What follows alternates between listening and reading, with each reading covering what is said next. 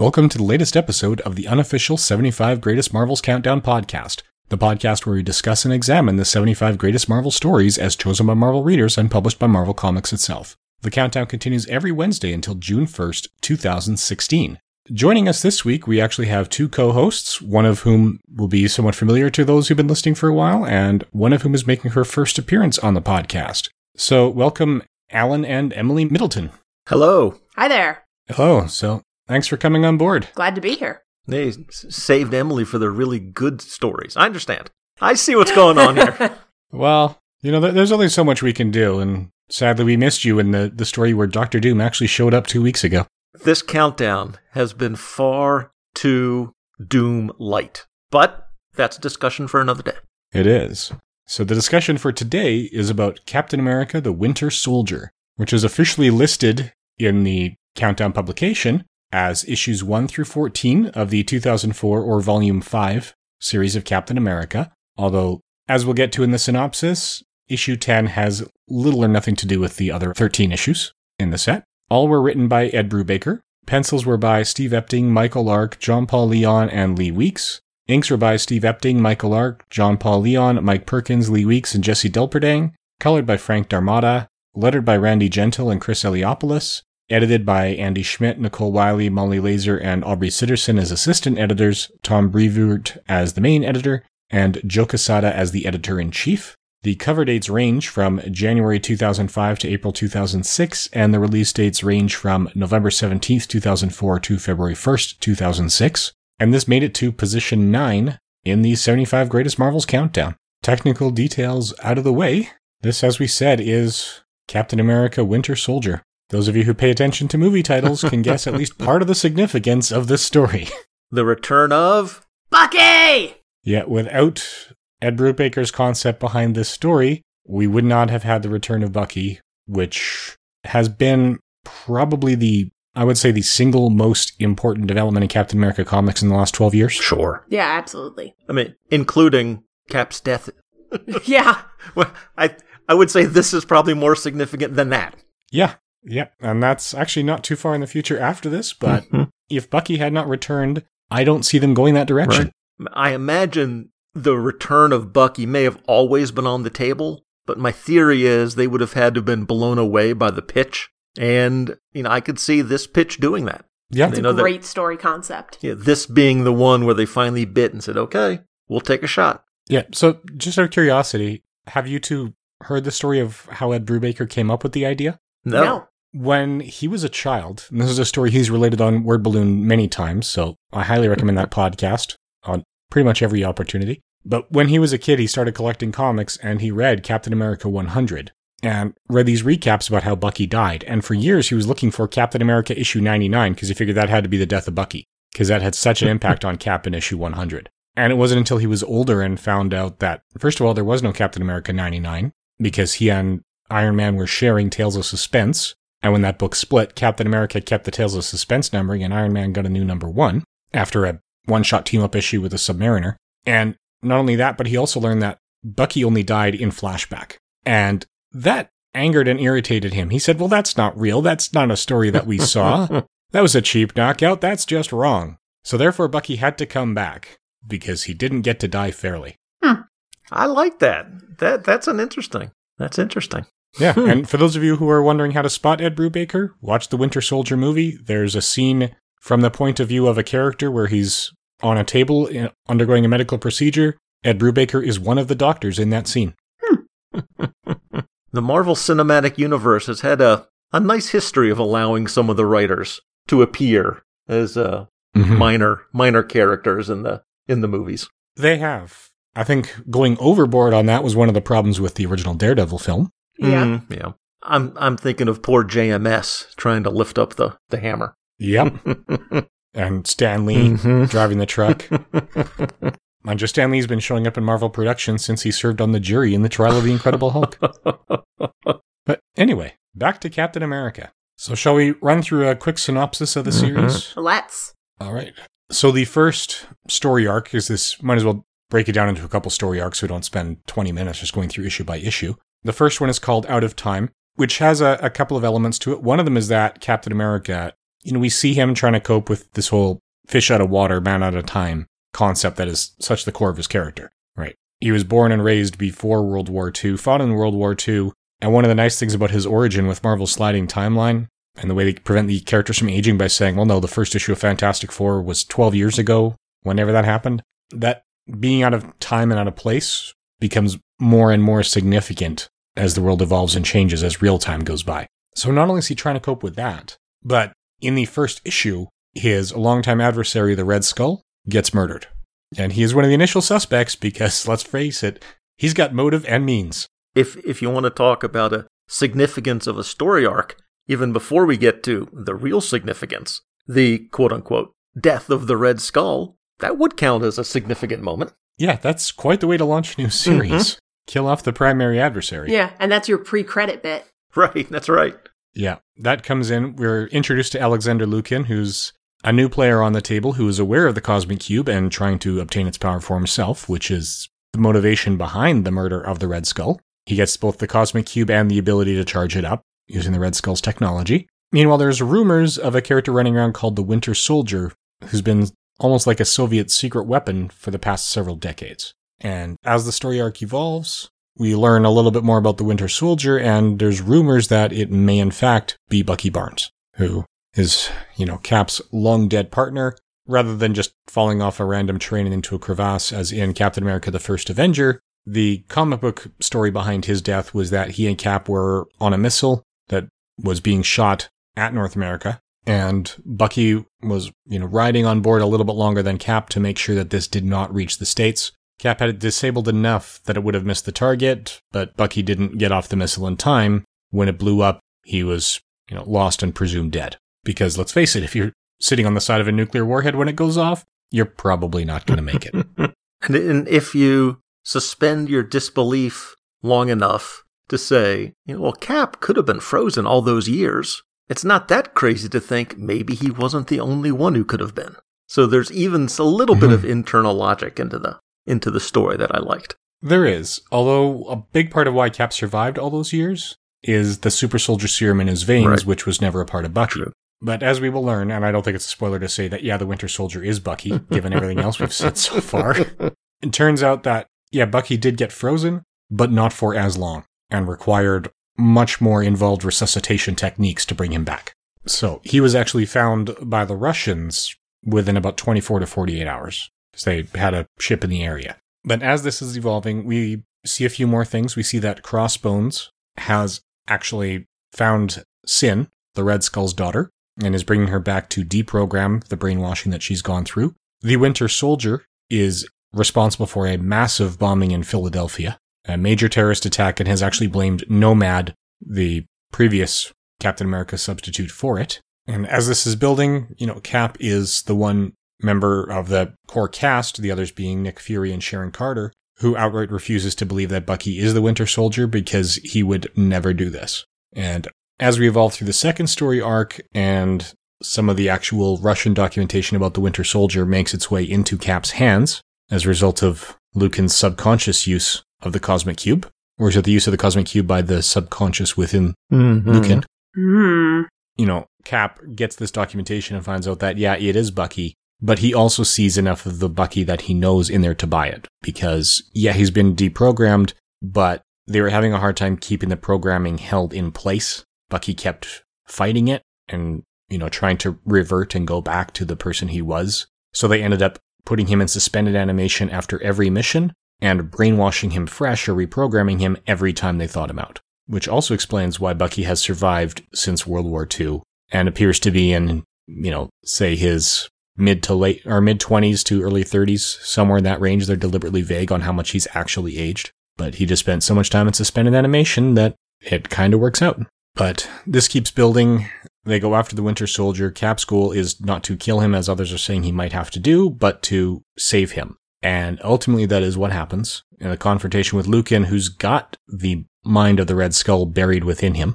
So Johann Schmidt is alive in a fashion, certainly not well, but he is now, trapped within the mind of Alexander Lukin, and he's pulling some strings and causing Lukin to do things that Lukin wouldn't normally do.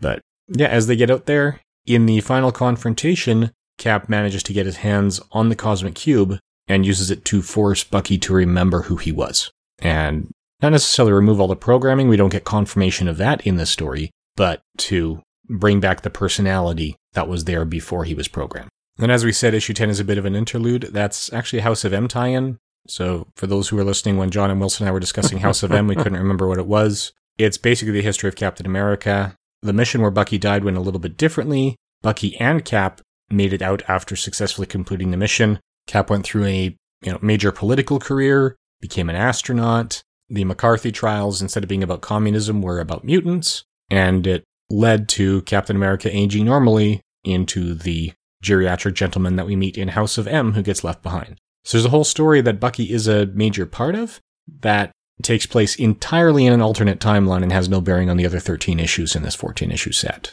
So I don't know that we need to say anything more about that particular issue. I don't think that's why this made the list. But I think it's interesting that they included a Bucky-centric Cap story. So I think thematically. Thematically. I thought that sounds like an interesting parallel to what was happening in the mainstream of the book. Yeah, if you're going to jump onto that crossover, that's probably the best story you could possibly tell. Mm-hmm. But it is, as we said, set in an alternate universe and has, if you're reading these, you can skip issue 10 and not really notice that you've skipped anything. Yeah, the collection does not include it. Yeah. The Winter Soldier Ultimate Collection paperback that we read does not include issue 10. Okay. So have you guys checked out any of these issues on Marvel Digital Unlimited? No. No. Mm-mm. Yeah, we do not have any of the comic subscription anything. Okay. I asked because actually they are doing something different with this. Issues 8 and up were the first issues to include sound effects.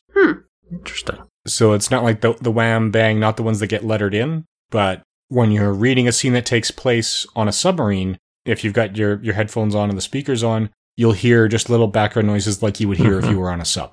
Or, as the setting changes, it's just atmospheric sound. Interesting. That fits the setting of the current scene. I like that concept more than the motion comics. Motion comics have always weirded me out. But that actually sounds like an interesting idea. Yeah. Motion comics are a weird, uncanny valley because they're not as good as animation and they're not as good as comic books. But I like this, I don't know what we'd call it, this enhanced digital experience that you're describing, Blaine. Yeah, I think that's what they actually call it is enhanced as well. I don't remember the official marketing term for it. But that was nice, and it's, as we said, it's nicer than the motion comics. I'd agree with that. The only motion comic I was satisfied with, really, was Spider-Woman. And I think that's largely because that was the one I've encountered that was designed as a motion comic when it was being created, rather than being adapted after the fact.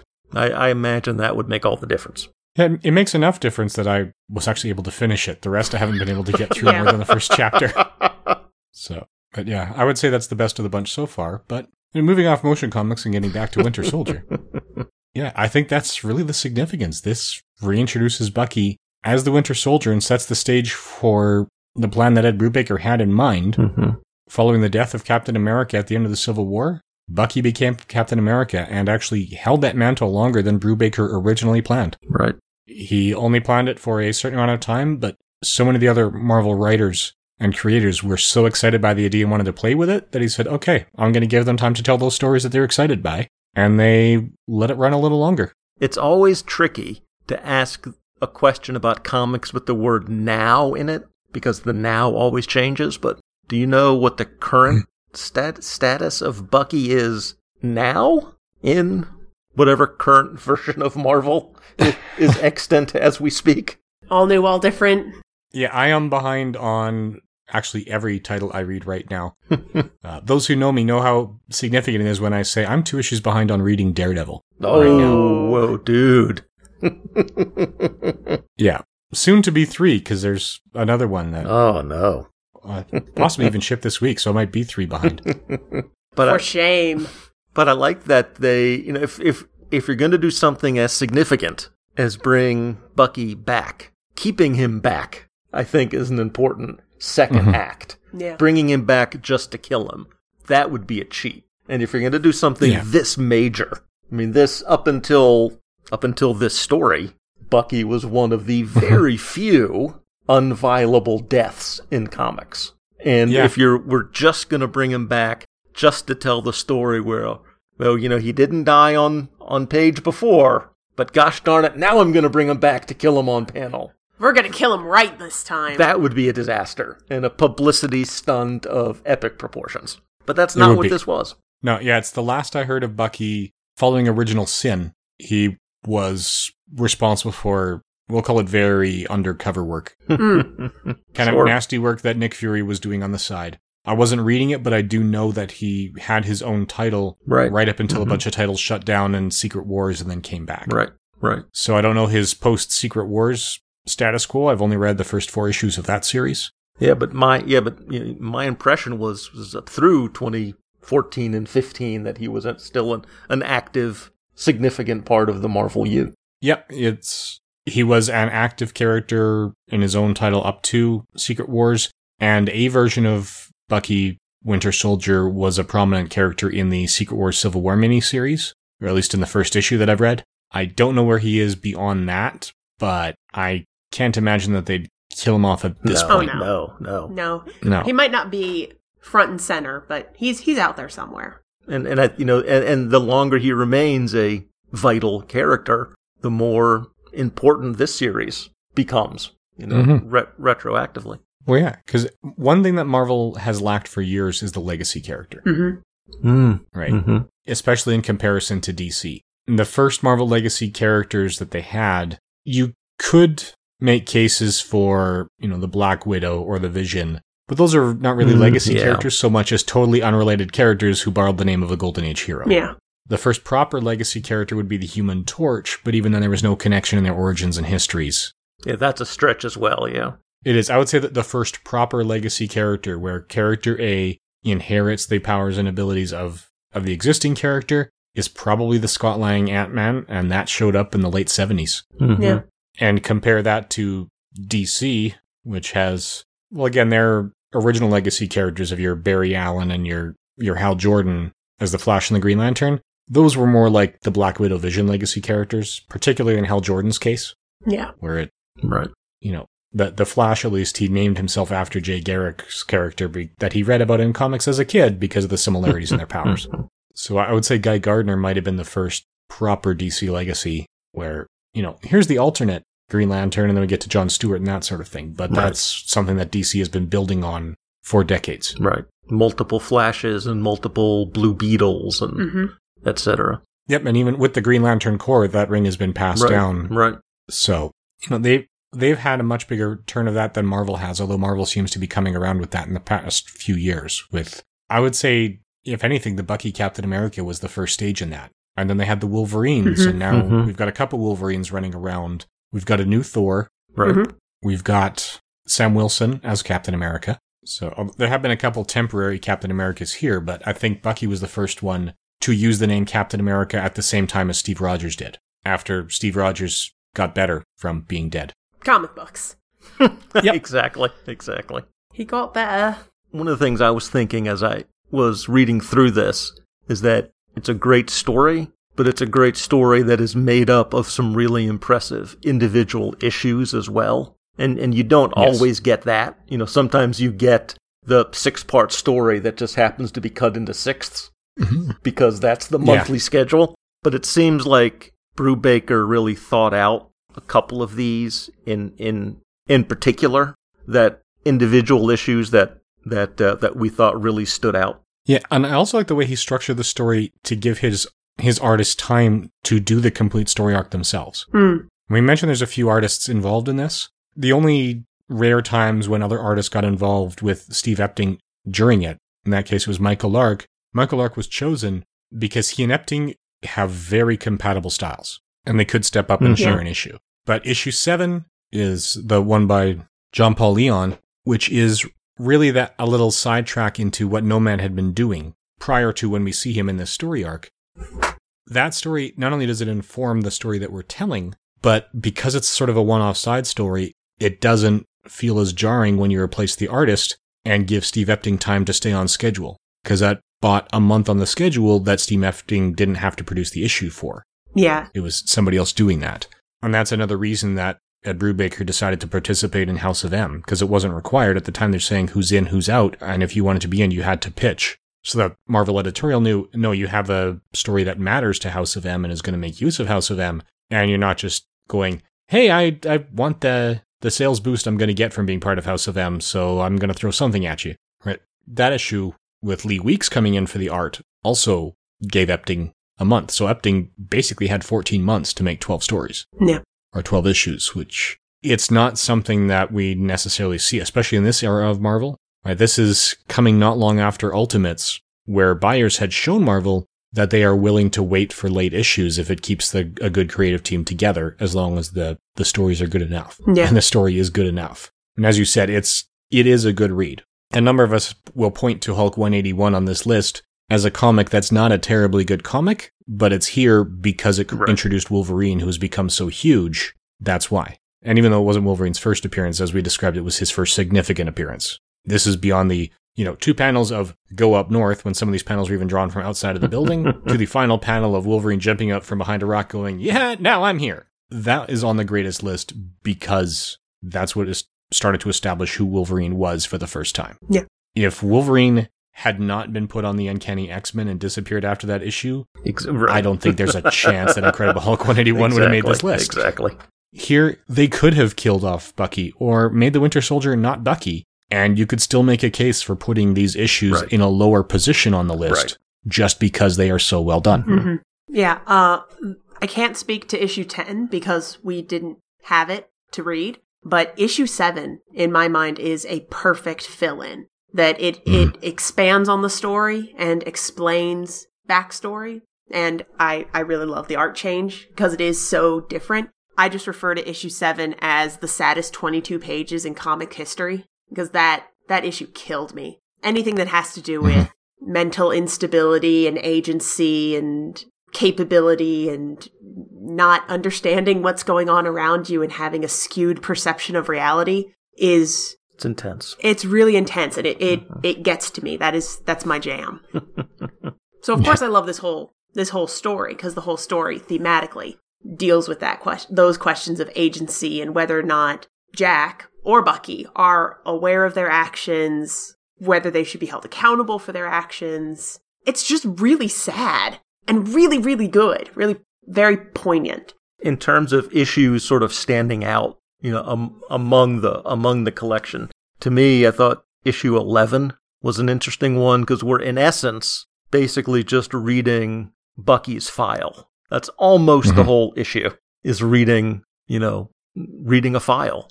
And it's a fascinating issue, and sad, and emotional, and intense. And I like the way that Brubaker is able to, again, craft these individual elements, these individual chapters of such a high quality as a part of this longer story.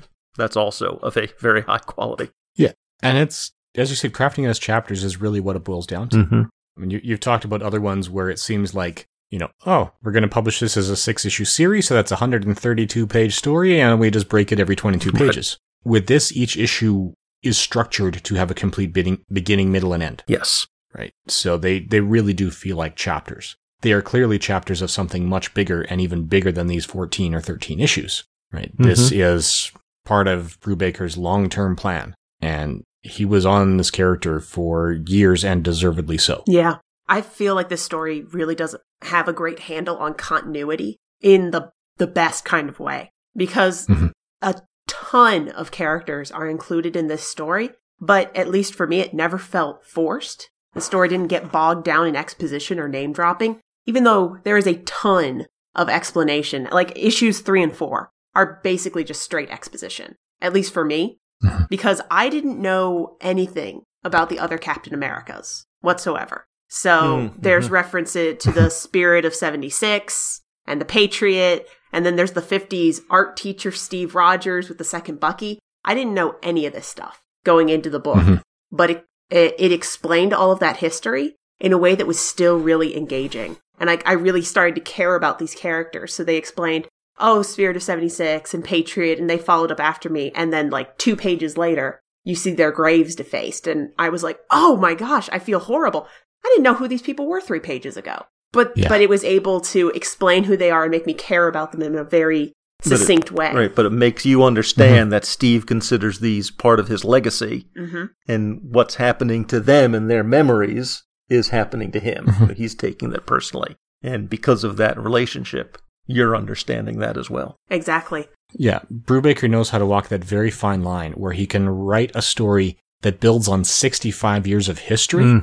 That could also be the first Captain America story you ever read. Yeah, absolutely. That's a skill. That is a skill. Like, honestly, I think that I would give this to anyone who's come up to me and said, oh yeah, Captain America is such a bland, boring, stock character. Like, he has no depth. He has no pathos. He's just like some Boy Scout. I would just give them this. Just be like, here. This is who Captain America is. This is who Steve Rogers is. This is who the legacy of Captain America is.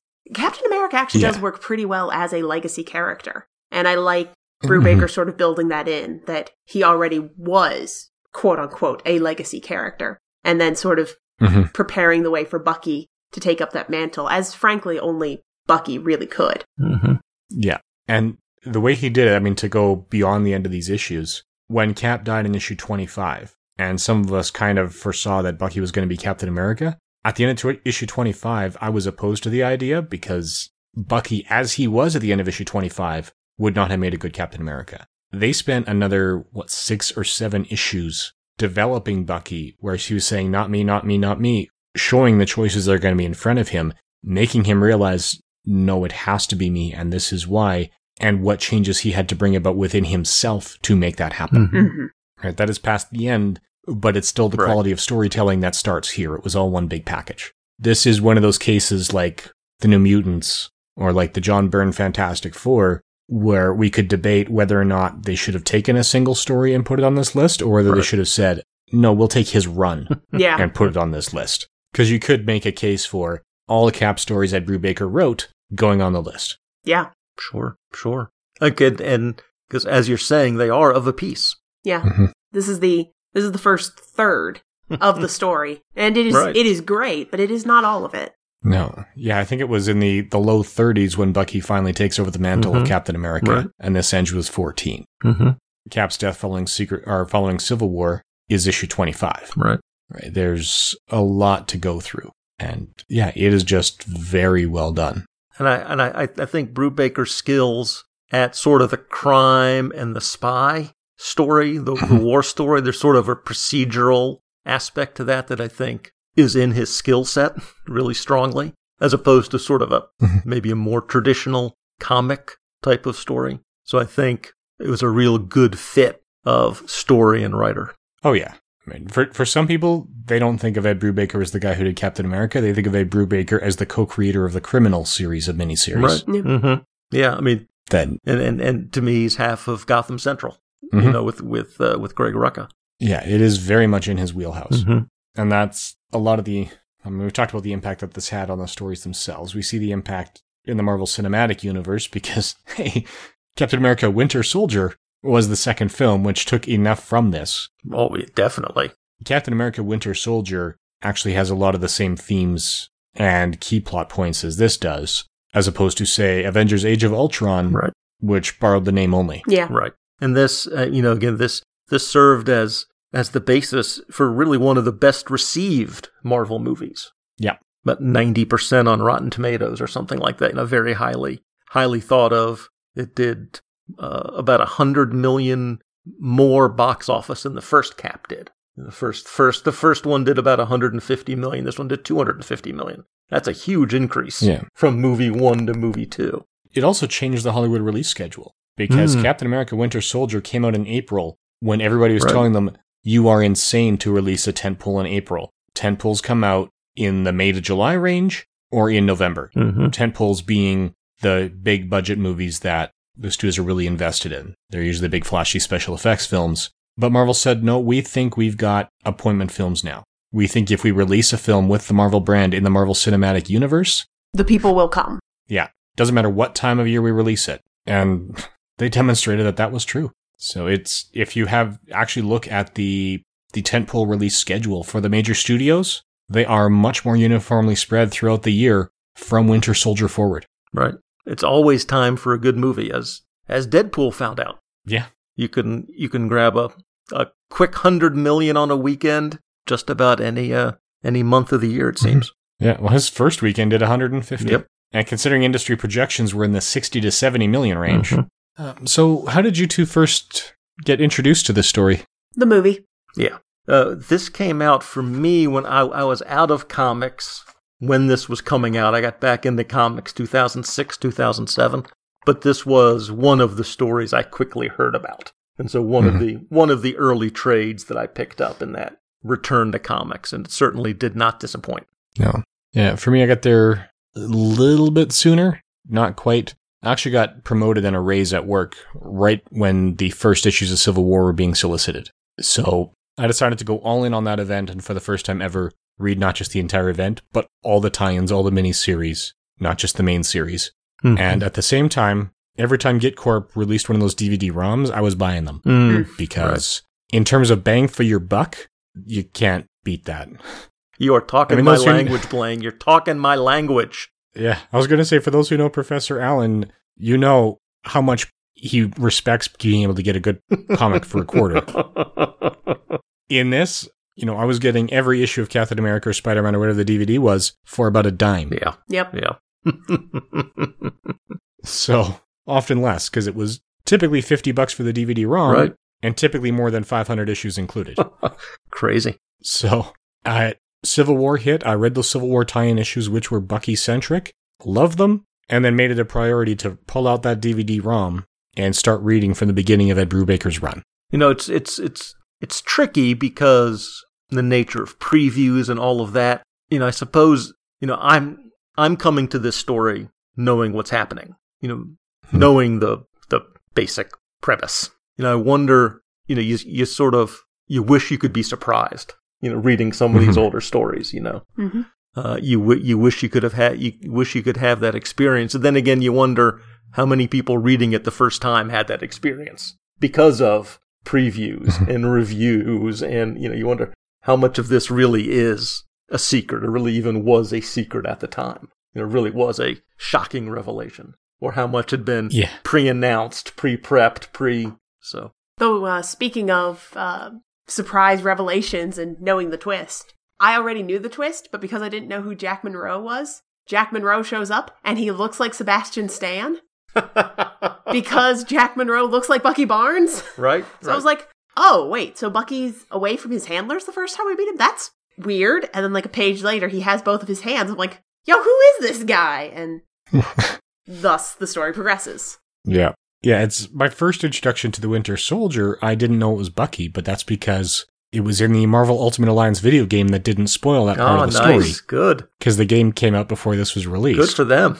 So, and that says a lot that Marvel knew, Bucky is going to be big. They put the Winter Soldier in the game and made sure Acclaim put the Winter Soldier in the game. But reading it, you could tell that, or playing the game, you could tell that the people who were making the game, the only information they were given is that Captain America and the Winter Soldier have a history, but you don't get to know what that is. Right. Nice. So the conversation fits the emotional undertones with absolutely no useful details whatsoever. Awesome. And Bucky is huge. Tumblr loves him. As a resident of Tumblr, I love him. As our 20-something correspondent. Yeah, as the internet correspondent of the fandom association of James Buchanan Barnes. Yeah, it's near Benedict Cumberbatch levels of love for Bucky Barnes. Okay, so how does that put him relative to Tom Hiddleston? I would say right there between Hiddleston and Cumberbatch. Okay. Yeah. Yes, from what I understand, Sebastian Stan is dreamy. I don't know that from first-hand experience. That's what I'm told. Okay. That's entirely possible. I will take the words of an expert on that. So actually, I think from here, the next step is to get into the portion of the podcast that I've so blatantly stolen from Mission Log, a Roddenberry Star Trek podcast, which should be partway through the 4th season of Star Trek Next Generation right now. You should all be listening to it if you have any interest in Star Trek or even just analyzing TV and movies in general. They're doing great work. But this is the part where we ask ourselves, are there any messages, morals, and meanings and things we can take away from this comic aside from pure entertainment? And I believe there are, but I believe that Emily has already alluded to them and can go through them in much more detail and better quality than I can, so I will open the floor to her. All right. Well, let's just take the overall motif is agency and I guess mental competence, because even for Steve, sort of some of the way that the retcon of history is played out in the story is that Steve himself is doubting his memories. And he's having memories that he doesn't recognize possibly being implanted by the Cosmic Cube. So he's questioning his own memories of events and holding on to what he remembers of Bucky, even though he's realizing that might not be correct. Then, of course, you've got Bucky, who has been, one, physically brain damaged, and then horrifically experimented on and brainwashed, and trying to determine whether any of his core personality has survived and whether or not he can be held responsible for his actions. There was actually an event that recently took place. I heard about this from the Arkham Sessions podcast. I believe it was at San Diego Comic Fest this year in 2016, where a group of cosplayers got together and staged a mock trial, which was the People versus James Buchanan Barnes, and Bucky was put on trial. The lawyers were actual law students who came and prosecuted and defended the Winter Soldier for his actions as seen in the movie and the comic book. They actually used issue 11 as primary evidence because they were like, here are the printed reports of what was done to him. Here is the documentation, Exhibit A. The jury was selected from the group that came to see the quote-unquote panel, the event, and a selection of psychologists were actually brought on as expert witnesses to talk about this. And I think that is so super, super cool. I need to see if there's a video record of this somewhere. But that the themes that are brought up in this are strong enough that psychologists and law students and all of these people can come in and dig into this. I mean, to some extent, again, within the story, that's part of the debate from the sort of military side is he an enemy combatant? If he shows up, do we kill him? I mean, they're in essence weighing that same question. Yeah. Right? Is he responsible for his actions? Can he be cured, changed, healed, rehabilitated? And that's actually one of my favorite debates that, it just like as a little soundbite that people will bring up is James Buchanan Barnes is not an enemy combatant. He is not an enemy of the American people. He is the longest serving prisoner of war. And that's really like horrific concept of being trapped inside your own mind is brought up several times. And we even get it as the final panel where Bucky has possibly escaped his conditioning, escaped from the prison that was his own mind for the last 50 years and might be on his way towards healing. And in the very last panel, we realize that Lutkin and the Red Skull are trapped in Lutkin's mind together like rats in a cage.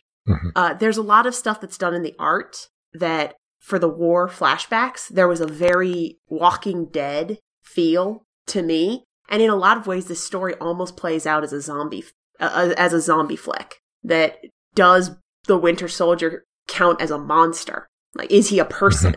You know, if he has no continuing personality or memories, does he count as a human being? Or does he need to be put down like a rabid dog? And there's some flashbacks to Nazi experimentation that was done on prisoners of war, then being released back to their side with explosives. And you get to see Bucky's feeling to this, and he's just sick to his stomach and disgusted and horrified by this vile thing that's happened.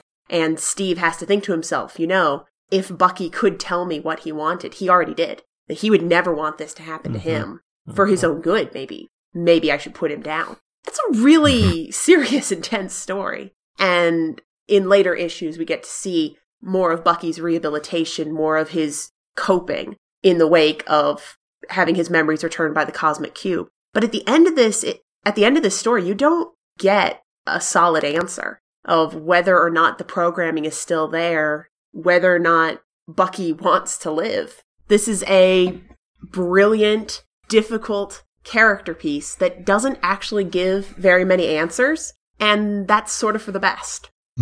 Even beyond those where you question how much agency they have of their own, so your Jack Monroes, your Buckys, a lot of this is happening through Nick Fury, who's a common guest character in Captain America, but when he's showing up as a guest character in particular, more so than his own, a lot of what he does comes down to agency as well. Nick Fury's decisions are about controlling what agencies others have, controlling the information, controlling the choices. He's sending people on missions that will keep him distracted while others are on other missions. He's trying to control the information they have to deny them agency to make decisions that he doesn't want them to make. And that, so even though they are making their own choices, if they're, for example, Sharon Carter here, she's the only sort of lack of agency that she has here might be a little bit of emotional control difficulties because her love interest died in the Philadelphia bombing. But most of the times that she's making decisions she wouldn't make if fully informed is because Nick Fury has deliberately denied her information that she would have. Mm-hmm.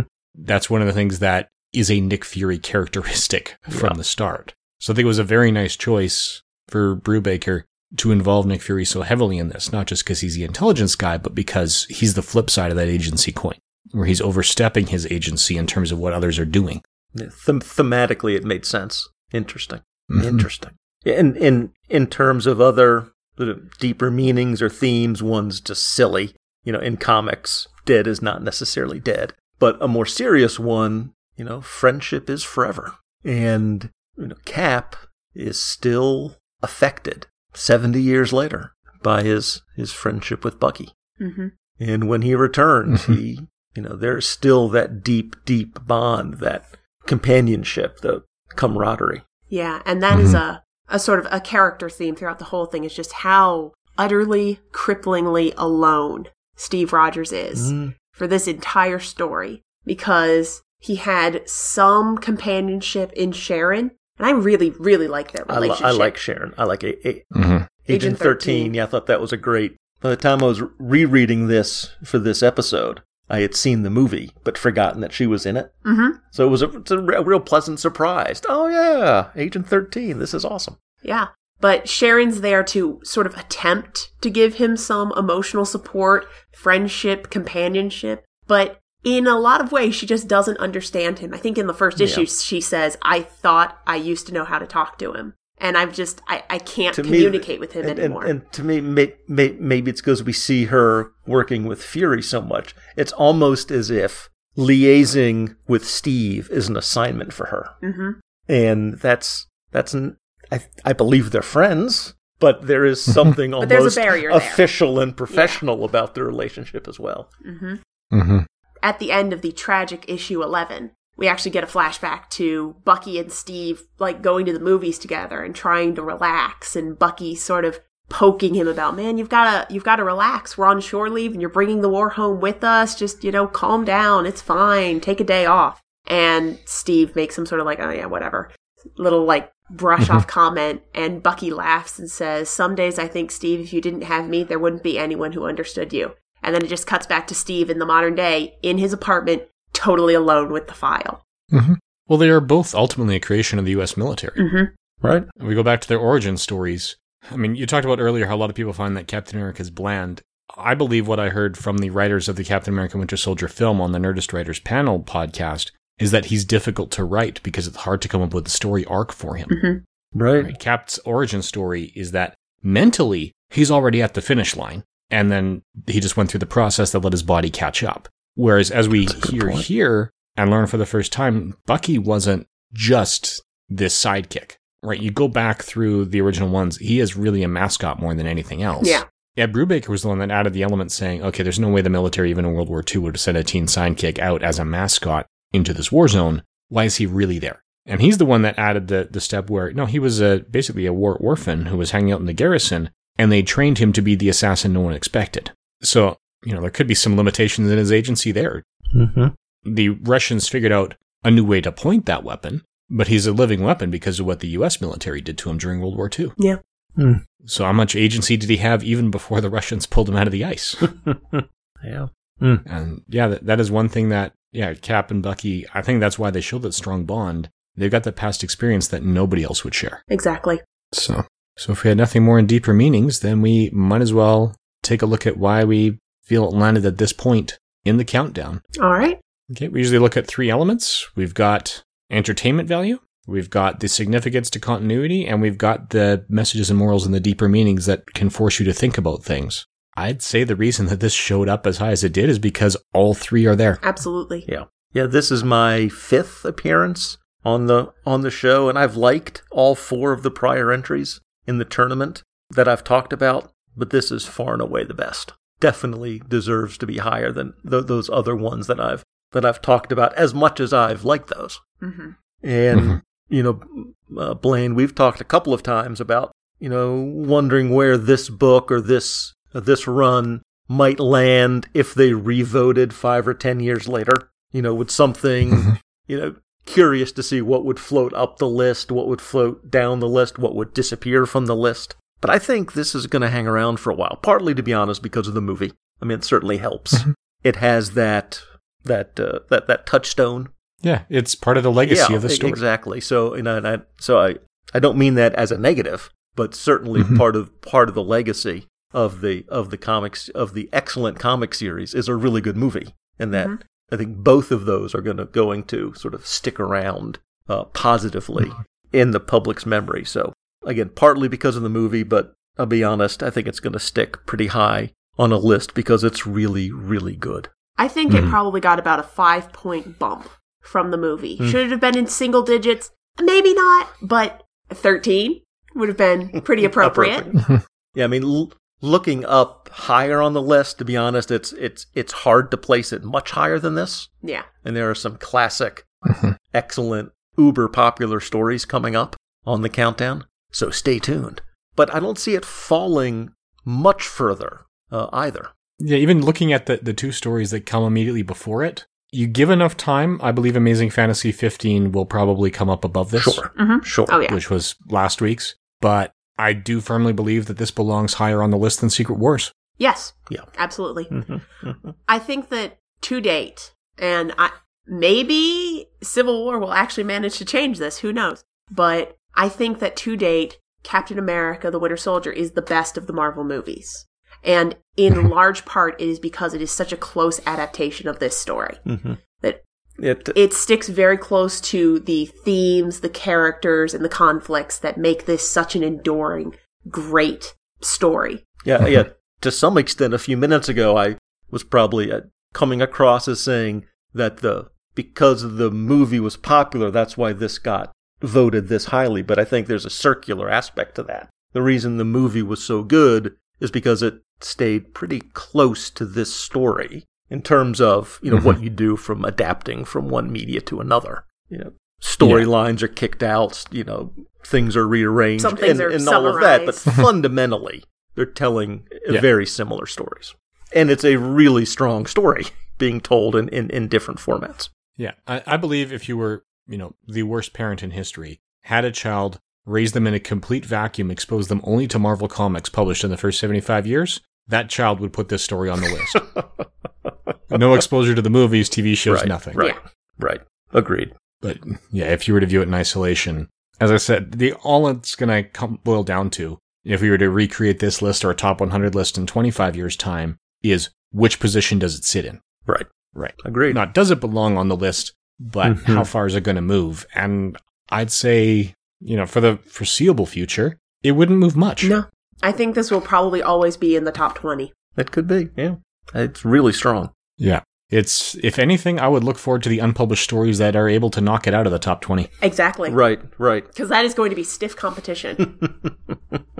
Okay, so I think from here, we'll thank you guys for joining us, and why don't you give people a rundown for where they can hear your other stuff? Mostly, we're available at the Relatively Geeky Podcast Network at relativelygeekypodcast.blogspot.com. And that's where Emily and me, our joint show, the Shortbox Showcase is, as well as my solo show, the Quarterbin Podcast, and various and sundry other things get run through that feed as well. We also recently started a side project called Dorkness to Light, dorknesstolight.blogspot.com, where we occasionally release episodes that look at sort of the spiritual, religious context of some of our favorite comics and pop culture stories. Okay. All right. So from there, all we have left is to let the people who are reading along at home know that next week we are dealing with Marvels. Now, Marvel's number 1 is what officially made the top 75 list, but next week's co-host and I sat down and we talked about it, and we suspect this may be something like the Ultimates situation, where Ultimates issue 1 showed up when they really meant Ultimates volume 1. Just looking at the context. So next week, we're not just dealing with the first issue of Marvels, we're going to be looking at the full 4-issue miniseries.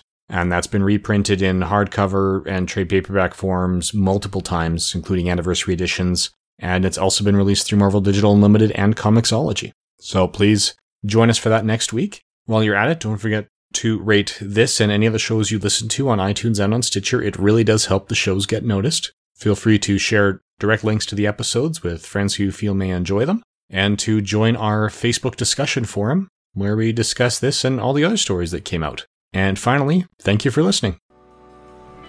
This is an imaginary podcast, which may never have happened.